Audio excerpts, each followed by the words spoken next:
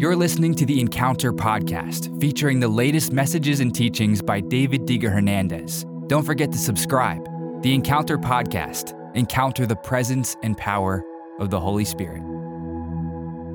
Every true believer desires to walk in the perfect will of God.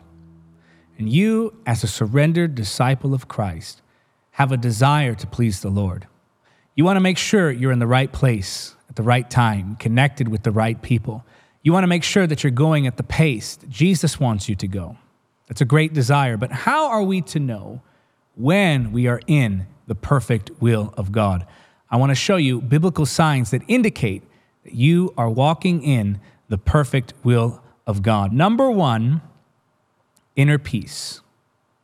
There is this inner peace that begins to come over you as you walk in the perfect will of God. Now, this does not mean that there is no chaos.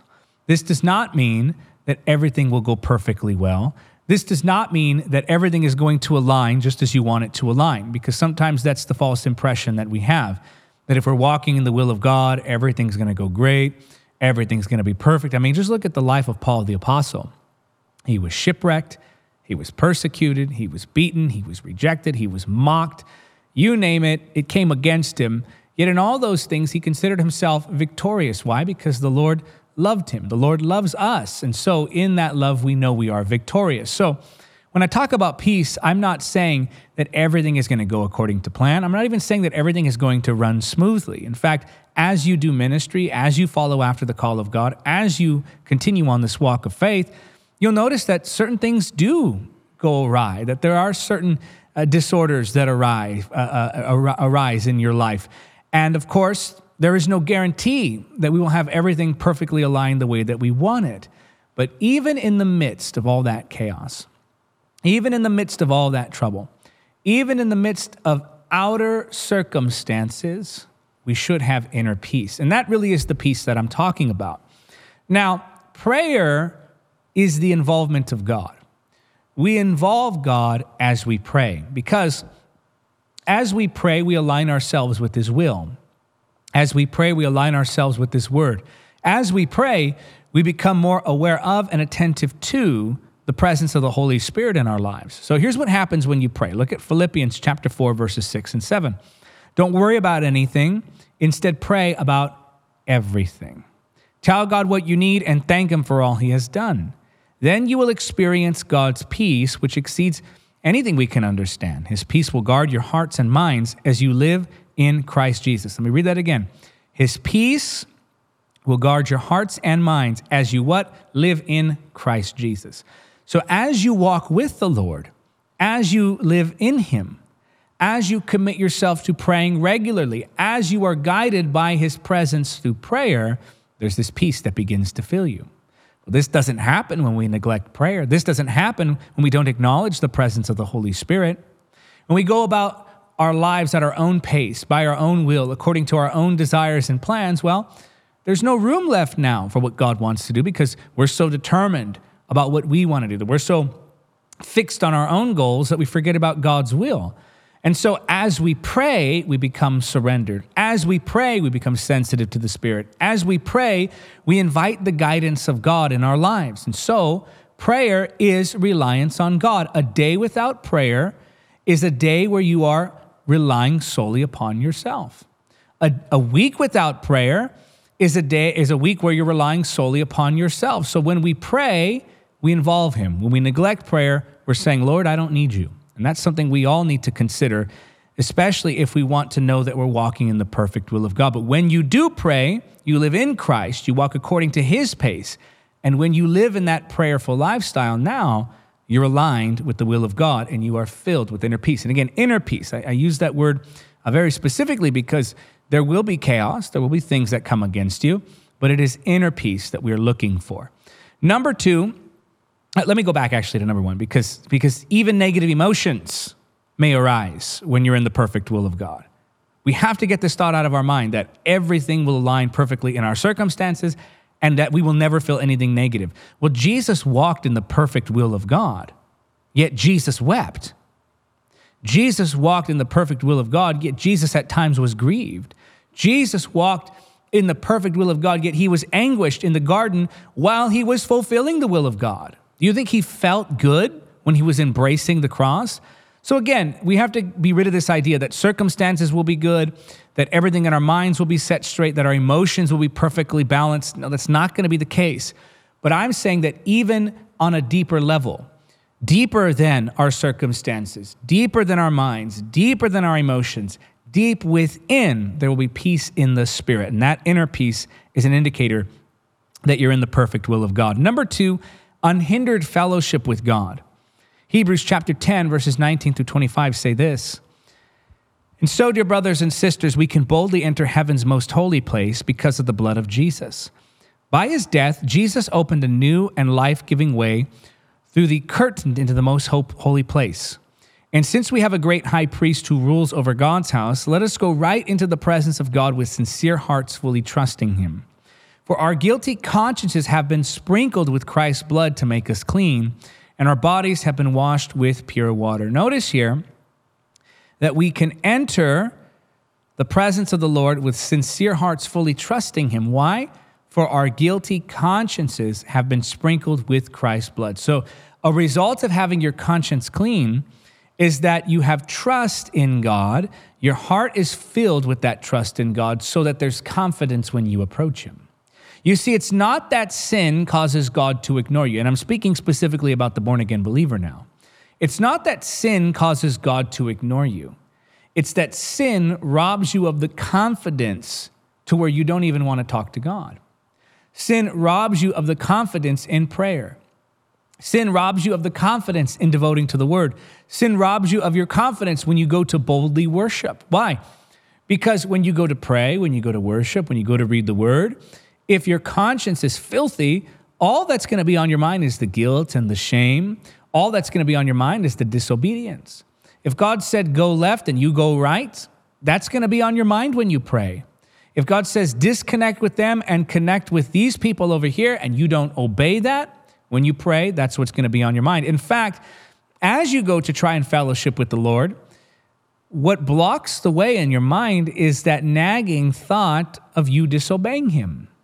Recognizing that there's something in my life, in my mind, in my heart that I haven't corrected yet. And this, by the way, is why some believers don't even pray that often.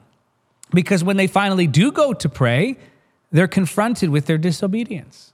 They're confronted with that thing that they don't want to address, and it's very difficult to pray. Listen, it's very difficult to pray and to worship and to read the word and to fellowship with the Holy Spirit when all that you're thinking about is your area of disobedience. This is why I say that number 2, a sign that you are in the perfect will of God is that fellowship is unhindered. You go to him boldly. There's a connection that you're confident in. You know he hears you. You know he sees you. No doubt in your mind. And you're fellowshipping and you're loving him and you're worshiping him. So again, it's not that an unclean conscience keeps you out. It's that an unclean conscience breaks your confidence in your approach to God. Number 3, a patient pace. That means you're not rushing ahead, but you're also not stalling. See, some believers walk behind the Lord, and they're not walking with him. Some believers walk ahead of the Lord. They're not walking with him. When you're walking behind him, you struggle with things like laziness or disobedience or stubbornness. When you're walking ahead of him, you struggle with things like self-reliance, pride, even this unhealthy presumption where you think you know better and you think you have it all figured out. Both of those paces are not good. You need to walk with the Lord, not ahead of him, not behind him. So when you're walking in the perfect will of God, it produces this patient pace. John 5:19 and 20. So Jesus explained, "I tell you the truth, the Son can do nothing by himself. He does only what he sees his Father doing. Whatever the Father does, the Son also does. For the Father loves the Son and shows him everything he is doing. In fact, the Father will show him how to do even greater works than healing this man. Then you will truly be astonished." So here, the scripture is describing this pace that Jesus has with the Father to where he doesn't even do anything unless he sees his Father doing it. So like a reflection in the mirror, Jesus perfectly reflected the movements of the Father God. And because of this, he walked at a patient pace. You see that in some instances, Jesus wept, or in one instance, Jesus wept. In another instance, Jesus ate. You see in another instance still that Jesus taught or Jesus healed, but you never see that Jesus hurried or Jesus rushed. That is because Jesus walked in this purposeful pace. He walked in the will of God. He was never behind schedule. He was never ahead of schedule. Even if it appeared to others that he was right on time. And so as you begin to walk in the perfect will of God, you'll notice your pace change, going at the pace of grace. You're not lagging behind to where you feel that conviction of your disobedience, nor are you rushing ahead to where now you're in prideful presumption, but you're walking right beside him, right next to him. And you're going at his pace. You're walking hand in hand, and there's this peaceful, patient pace in which you walk. Number 4, favor. Psalm 1:1-3, "Oh, the joys of those who do not follow the advice of the wicked, or stand around with sinners, or join in with mockers. But they delight in the law of the Lord, meditating on it day and night." In other words, they live according to the word. "They are like trees planted along the riverbank, bearing fruit each season. Their leaves never wither, and they prosper in all they do." This is speaking of fruitfulness. Luke 2:52 says, "Jesus grew in wisdom and in stature and in favor with God and all people," or in favor with God and man. So Jesus grows in favor, and we do too when we walk like Jesus. Jesus grew in favor, and we do too when we model his lifestyle, when we walk in that perfect will of God. And favor is fruitfulness. Favor is open doors. Favor is divine connection. And again, this isn't to say, and I need to make this clear, I know I keep repeating myself, but repetition, it helps. I want you to get this in your spirit. This does not mean that everything will be perfect. We got to get rid of that idea. And so many believers are superstitious in that way, where things go wrong, they go, "This must not be the will of God," or "I don't feel peace about this." And they're not talking about inner peace. They're talking about a disruption in their emotions. And so favor, though, is also present when we walk in the perfect will of God. Now, I'm not saying everything is perfect, but I am saying that God will give you what you need. God will open the doors that need to be opened. God will bring fruitfulness where there needs to be fruitfulness. God will bring connections where there needs to be connections. There'll be something about you that people are drawn to. There'll be something about you that people know they ought to help you. So even though you might even be going through a season of trials, one thing after another, things seem to be happening and nothing seems to be going right. Even in the midst of all of that, you will notice these key moments where it had to be God. Even in the midst of that chaos, you will notice these key moments where it had to be God. That's favor. Number 5, here's a challenging one. You need faith. Hebrews 11:1-3. Faith shows the reality of what we hope for. It is the evidence of things we cannot see. Through their faith, the people in days of old earned a good reputation. By faith, we understand that the entire universe was formed at God's command, that what we now see did not come from anything that can be seen. Go down to verse 6. "And it is impossible to please God without faith. Anyone who wants to come to him must believe that God exists and that he rewards those who sincerely seek him." So here we see, this is called, the Hall of Faith chapter, where the writer of Hebrews begins to describe these various patriarchs and members of the faith that lived lives filled with faith. They obeyed God. They trusted God. They stepped out at his word. They put their trust in him. And so you and I, in this same way, put our faith and trust in God when we are in seasons of walking in the perfect will of God. Now, when we walk in the perfect will of God, we will see that the situations demand that we have faith. I'll put it to you this way. If you are in the will of God, faith will be required of you. And if where you are doesn't require faith, you're not in the will of God. If where you are going does not require faith, you are not going toward the will of God. In every season, it will require that you trust the Lord. There will be something in your life that requires of you to put your faith in him. There will be something in your life that requires of you to say, Lord, I don't understand it. I don't know how it's going to happen, but I trust you. I believe you. And I'm going to step out on your word. That is walking in the perfect will of God, because it's impossible to please God without faith. So that means that every season will require faith from us. If where you are doesn't require any faith, if you've got it all figured out, if everything can be done in your own strength, if there's no need for divine intervention, that's not the will of God. Because the life of the believer is one of adventure. It's one of uncertainty, at least on our part. All we can be certain of is that God's taking care of it. The rest we may not know. I think of the children of Israel when they're coming up against the sea with the troops of the Egyptian armies coming to attack them, and the Egyptians thought they had them. They thought they had outsmarted them. They're looking and they're going, man, we should have stayed in Egypt. They began to regret that they had even been set free. And then the Lord comes through in a way that they could not foresee. He saw a path where others only saw the sea, a path that only God knew was there.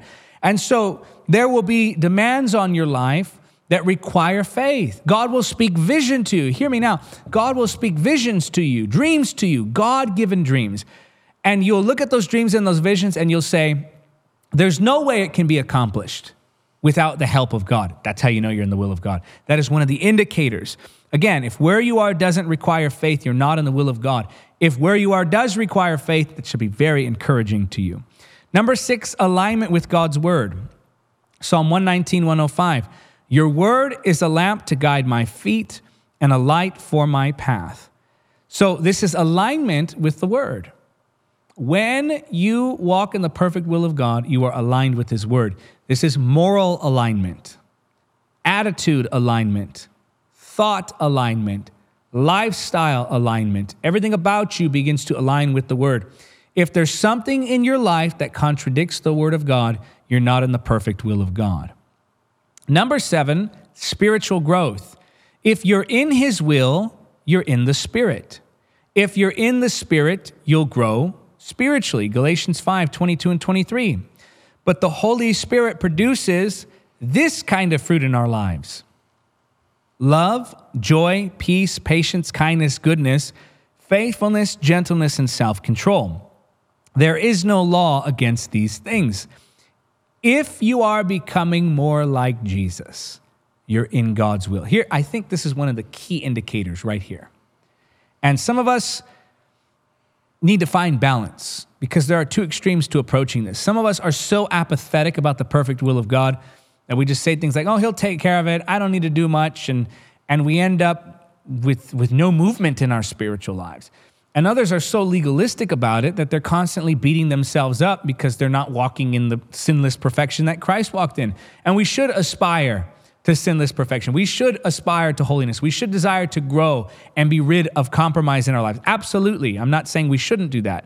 But to live in condemnation because we are being sanctified is not biblical. So this is a great balance. This is a great indicator right here. If you are becoming more like Jesus, you're in God's will. If you're becoming less like Jesus, you're outside of God's will. I'll say that one more time. If you are becoming more like Jesus, you're in God's will. If you're becoming less like Jesus, you're outside of God's will. Number 8, trials don't break you, they build you. Now, we all face difficult times. I think I've emphasized that enough here in this message. But when you're in God's will, difficult times don't break you, they build you. They perfect your faith. James 1, 2 through 4. Dear brothers and sisters, when troubles of any kind come your way, consider it an opportunity for great joy. 4, you know that when your faith is tested, your endurance has a chance to grow. So let it grow. For when your endurance is fully developed, you will be perfect and complete, needing nothing. That's James 1, 2 through 4. So if you're walking with the Lord, then the trials that come are a reason to celebrate. I know they may not always seem that way. I know we don't like to think in those terms, but the fact of the matter is that when trials come, it's an opportunity for great joy. You can test your faith now. Your faith can, and it's tested in that it's being purified, it's being strengthened, and now you're getting to see that real growth. Our real growth is done in trials. Our real growth is done in trials. And so when you face trials and you're walking with the Lord, those trials don't break you, they build you. You know you're outside of the will of God if when trials come, you're broken, you're giving up, you're saying, Lord, you don't love me. Lord, why do you never listen to me? God, why don't you ever hear my prayers? You're feeling sorry for yourself. You tell yourself lies like your life has been nothing but trials. Well, that's no way to approach it. But you know you're in the will of God. You know you're walking with him. When trials don't break you, they build you. Number 9, and this one will challenge you as well, you have to deny yourself. If you have to deny yourself, you know you're in the will of God. Evaluate your life. Has it been a while since you've had to pick up your cross? Has it been a while since you've had to say no to something you want, to say yes to something God wants? Has it been a while since you've had to put something on the altar? Has it been a while since you've been challenged in your surrender? Has it been a while since you said, Lord, not my will, but your will be done? Has it been a while since you've had to confront the flesh and say, no, you can't have that. Instead, we have to do this? Then that would cause me to question. If not, that would cause me to question whether or not I was in God's will. Because to walk with Jesus is to carry your cross. Therefore, if it's been a while since you've had to carry your cross or sacrifice in some way, this isn't a conclusive key to figuring this out. This isn't a conclusive sign, but it is an indicator, because I can't measure how often one has to carry their cross. I mean, the Lord may have you sacrifice in one season, and then in the next season, he may just call you to a season of rest, and there may be abundance and blessing and nothing but peace. That happens sometimes. But ask yourself, has it been a while since I was confronted with the selfishness in me? Has it been a while since I hit that turning point, or since I hit that fork in the road where I had to decide my way or God's way? And if it's been a while, and you have to pray about this and talk with the Holy Spirit about this, but if it's been a while, if it's been too long, and only the Holy Spirit can reveal that to you, then you have to begin to question where you are. Matthew 16:24, then Jesus said to his disciples, if any of you wants to be my follower, you must give up your own way, take up your cross, and follow me. You must forsake the sinful, the secular, the selfish, and embrace that cross. Now again, you could be in a season of rest, that's possible, but you have to evaluate yourself. You have to ask, when is the last time I picked up my cross? Or is my life so comfortable, is my life so ideal that I've not had to give up or sacrifice anything? My selfishness has not been confronted for a while. Then I would begin to do some serious evaluation as to whether or not you're walking in the will of God. Finally, number 10, others are being helped. Matthew chapter 5, verses 13 through 16 say this, you are the salt of the earth, but what good is salt if it has lost its flavor? Can you make it salty again? It will be thrown out and trampled underfoot as worthless. You are the light of the world, like a city on a hilltop that cannot be hidden.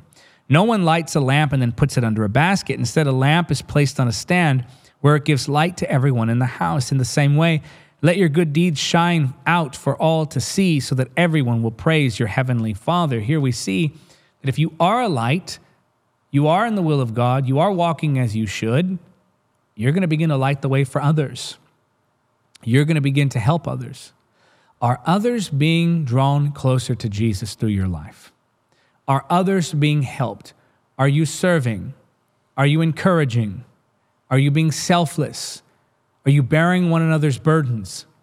If no one is being helped around you, you need to do some serious evaluation. Now, you have to remember that sometimes we cannot see the good that our lives are doing, especially if we're very hard on ourselves. Like if you're one of those people who is very hard on themselves, it's going to be a challenge for you to see where you help others. So try not to see through the lens of that insecurity. Do your best to do that and really be objective and say, am I at least serving? Am I at least attempting to help others? Am I at least taking the opportunities to attempt to help others? Well, then that's a good indicator that you're walking with the Lord. If no one is being helped, if no one is being affected, well, you got to ask the Lord maybe to help guide you back onto the right path. So let's just recap these very quickly. Inner peace, unhindered fellowship with God, a patient pace, favor, you need faith, alignment with God's will, spiritual growth, Trials don't break you, they build you. You have to deny yourself. And number 10, others are being helped. Some bonus ones that I wrote down that I won't necessarily have time to get into. Sensitivity to the Holy Spirit is increased. Divine provision abounds. Doors are open and you're filled with joy. So those are the bonus points that I didn't quite have the time to fit into the primary sections of this message. But let's pray now and ask the Lord to correct these areas in our lives if they're not in alignment. And let's ask him to guide us to his perfect will, that we might become reflections of his glory. Father, we thank you. We praise you and we honor you. And I lift these to you now who are calling out, asking for guidance. I pray, Lord, that you would help them to walk on that path. Help them, Father, to step in alignment with your steps. Help us surrender. Give us grace. We yield ourselves to you. Precious Holy Spirit, guide us, speak to us. Help us to be sensitive to your voice. We honor, we bless you, we love you. In Jesus' name we pray. I want you to say it because you believe it. Say, Amen. Thank you for listening to the Encounter Podcast. Don't forget to subscribe. Support the podcast by becoming a monthly supporter or making a one-time donation now. To give, just go to davidhernandezministries.com/donate. Until next time, remember, nothing is impossible with God.